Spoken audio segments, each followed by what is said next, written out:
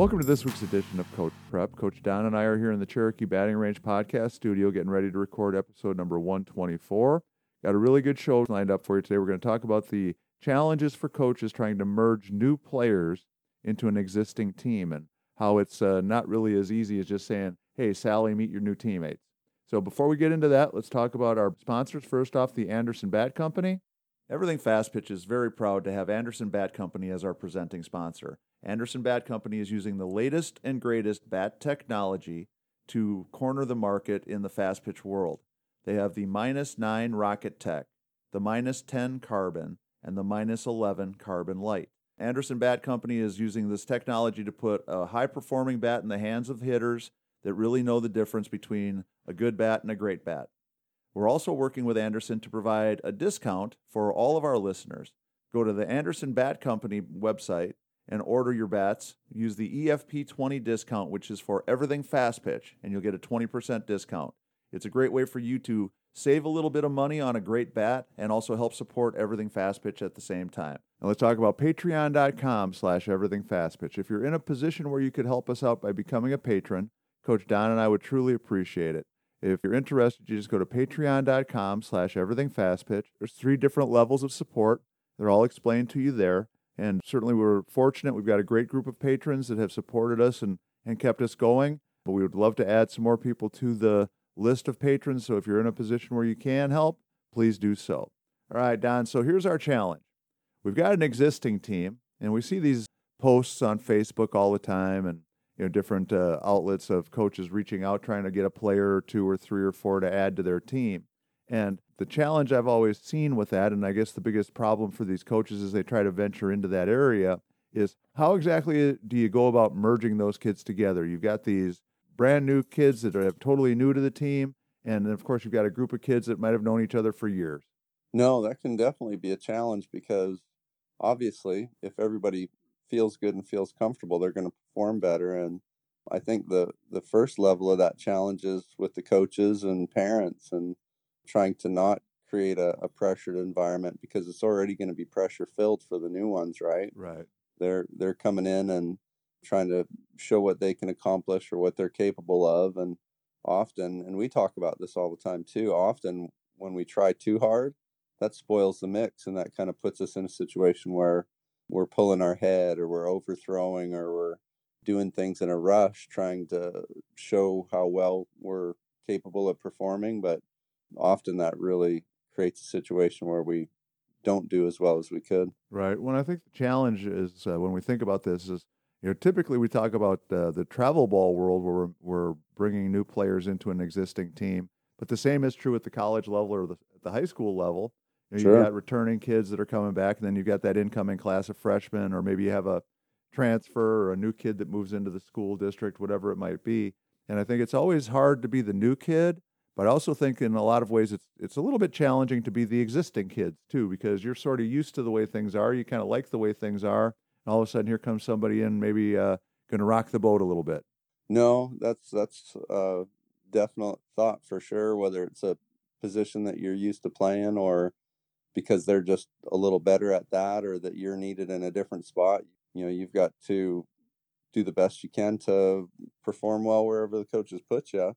And if it is different, then that might be kind of challenging for you too. You're right. Yeah. Well, I think what the coaches have to be the proactive people. They've got to look at this and say, hey, we know we're going to be changing the dynamic. We're doing something that we know for sure is going to change our team. And I think they have to go into it with their eyes wide open, making sure that they're thinking about how could this impact, who's it going to impact, trying to handle it head on. As I think one of the first things that everybody thinks about if you're the new player coming in is, am I going to get to play? If you're the existing player who might play the same position or wants to play the same position, is how is it going to affect me?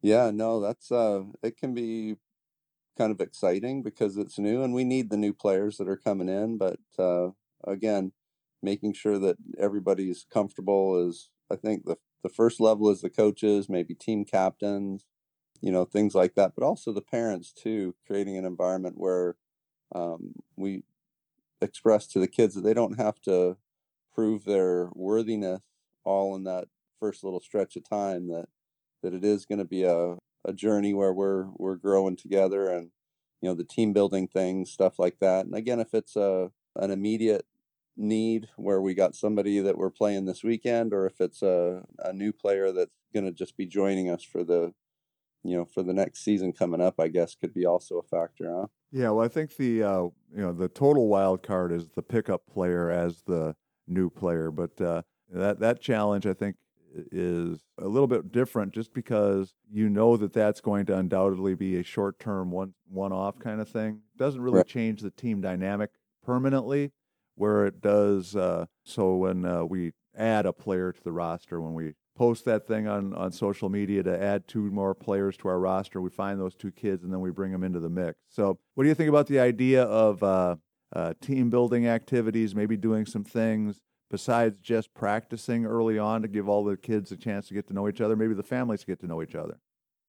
No, I know we talk about some of the long practices that we have, having meals, doing things together like that, but I like the idea of other activities, whether it's rafting day where everybody goes and gets to spend time, eat a meal or two together, and find out what people are all about away from softball, or maybe a rock climbing day where we all get it in the harness and try and climb the wall and try and get over a couple of our fears, maybe of heights and things like that together. And we've heard of a bunch of different team building things that I think are a nice fun way for us to be away from softball but still be growing together. To me, I think there's many different strategies that coaches can use. I think the team building idea, getting away and doing something away from practice, doing something away from actual, truly just softball stuff is really valuable and would go a long way because I think it allows the new kids to feel a little bit less threatened and a little bit less threatening, I guess, at the same time. They're not out there just trying to show how they fit into the softball team, but they have more of a chance to kind of relax and just kind of fit in and not have to Sure. worry about proving their worth as players. Because I think one of the hardest things when you're a new kid coming in, to me, I think the hardest thing is you come into a situation and you would think that the reason you've been selected or the reason that the coach wanted you to join the team is because you're good enough to play. You don't know for sure until you get out there and actually get to show that you are. And I think that can be a really scary thing because if a player, as you said earlier, Don, thinks they've got to go out and show everything they can do in the first 15 minutes, the first day of practice or whatever it is, chances are that's a disaster waiting to happen. No, that's when we perform poorly and sometimes even get hurt because we try too hard. Yeah.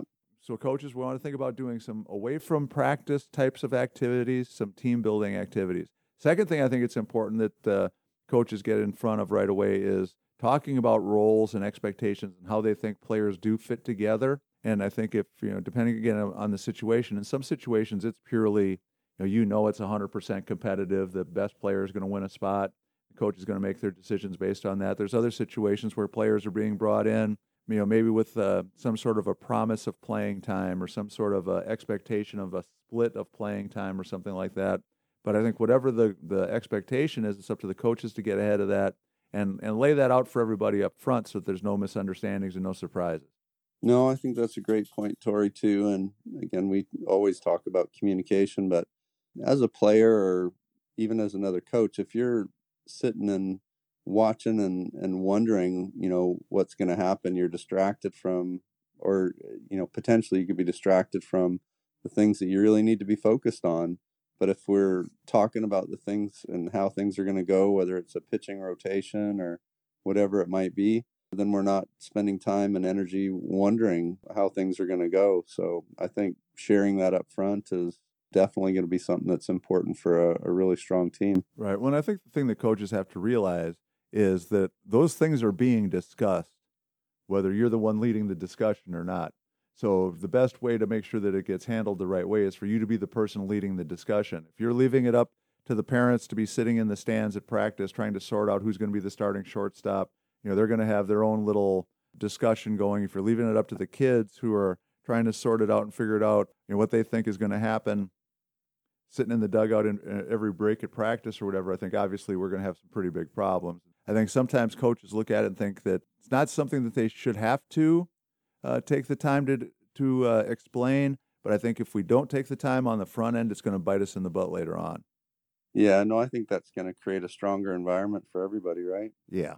So, and then the last thing I thought of that I think is really important is that as we get started and we're practicing and we're out there with the kids, as much as possible to try to incorporate everybody and treat everybody as if they've been an existing part of the team already. I know there's always going to be some learning curve. There's going to be some stuff that some of the kids maybe don't know quite as well as others. That kind of stuff's going to always be going on. But to me, I think one of the biggest mistakes we can make is to continually stop practice to explain things over again to the new kids. Make it a big deal that they're new and don't know the things. I think it's one of those, again, I don't think we need to solve all those problems right up front on the very first practice. And so if we're working on cutoffs and we explain it once, and then we throw the kids out there and one of the new kids is struggling with something a little bit, just kind of let it play a little bit. Don't keep stopping and talking and stopping and talking. Then the kids who think they know and are already pretty comfortable with how things are being done, they're going to get very frustrated because they don't want to keep having to review and review and review stuff that they already think they know. Yeah, no, I think that's a great point too, Tori. And they're going to be there a while, so they'll pick it up as they go. But there may be things that you can share with them on their own before, so it isn't necessarily impeding on the progress of practice. And Right. was also too thinking that we should have some team captains or leader type people as well that can also take it upon themselves to casually share things about the group and how things flow too. Yeah, well, I know in the college setting, we always had this idea of big sister, little sister, so that the veteran players were supposed to be teaching the younger players some of the, just how we do things before we ever even got to practice. Some of that worked out great. Some of it didn't work out very well at all over time. But I think that the more we can involve the kids that are already on the team into folding the new kids into the team and helping them feel like they're part of things as quickly as possible, I think that's going to ease that transition too. And so I think there's a lot of things that we can be thinking about, but as coaches, it's up to us to take the lead on this thing. If we think it's going to just sort itself out, all of a sudden we're just going to wake up one day and have one big happy family of players that have miraculously fit themselves together somehow, I think we're living in a softball dream world. Yeah, which would be nice, but would be nice, but it's not happening in our lifetimes, I don't think. So that's going to wrap up number 124. As always, please reach out to us at fastpitchprep@gmail.com or everythingfastpitch@gmail.com with suggestions or ideas. As always, please support our sponsors, Anderson Bat Company and patreon.com/everythingfastpitch. Check out the fastpitchprep.com website. You can order your Square Cuts training discs there. They're $49.95 a dozen, and we'll get them shipped out to you right away. So for Coach Don McKinley and our producer, Stan Lewis, this is Coach Tori saying thanks for listening, and we'll talk to you again next week.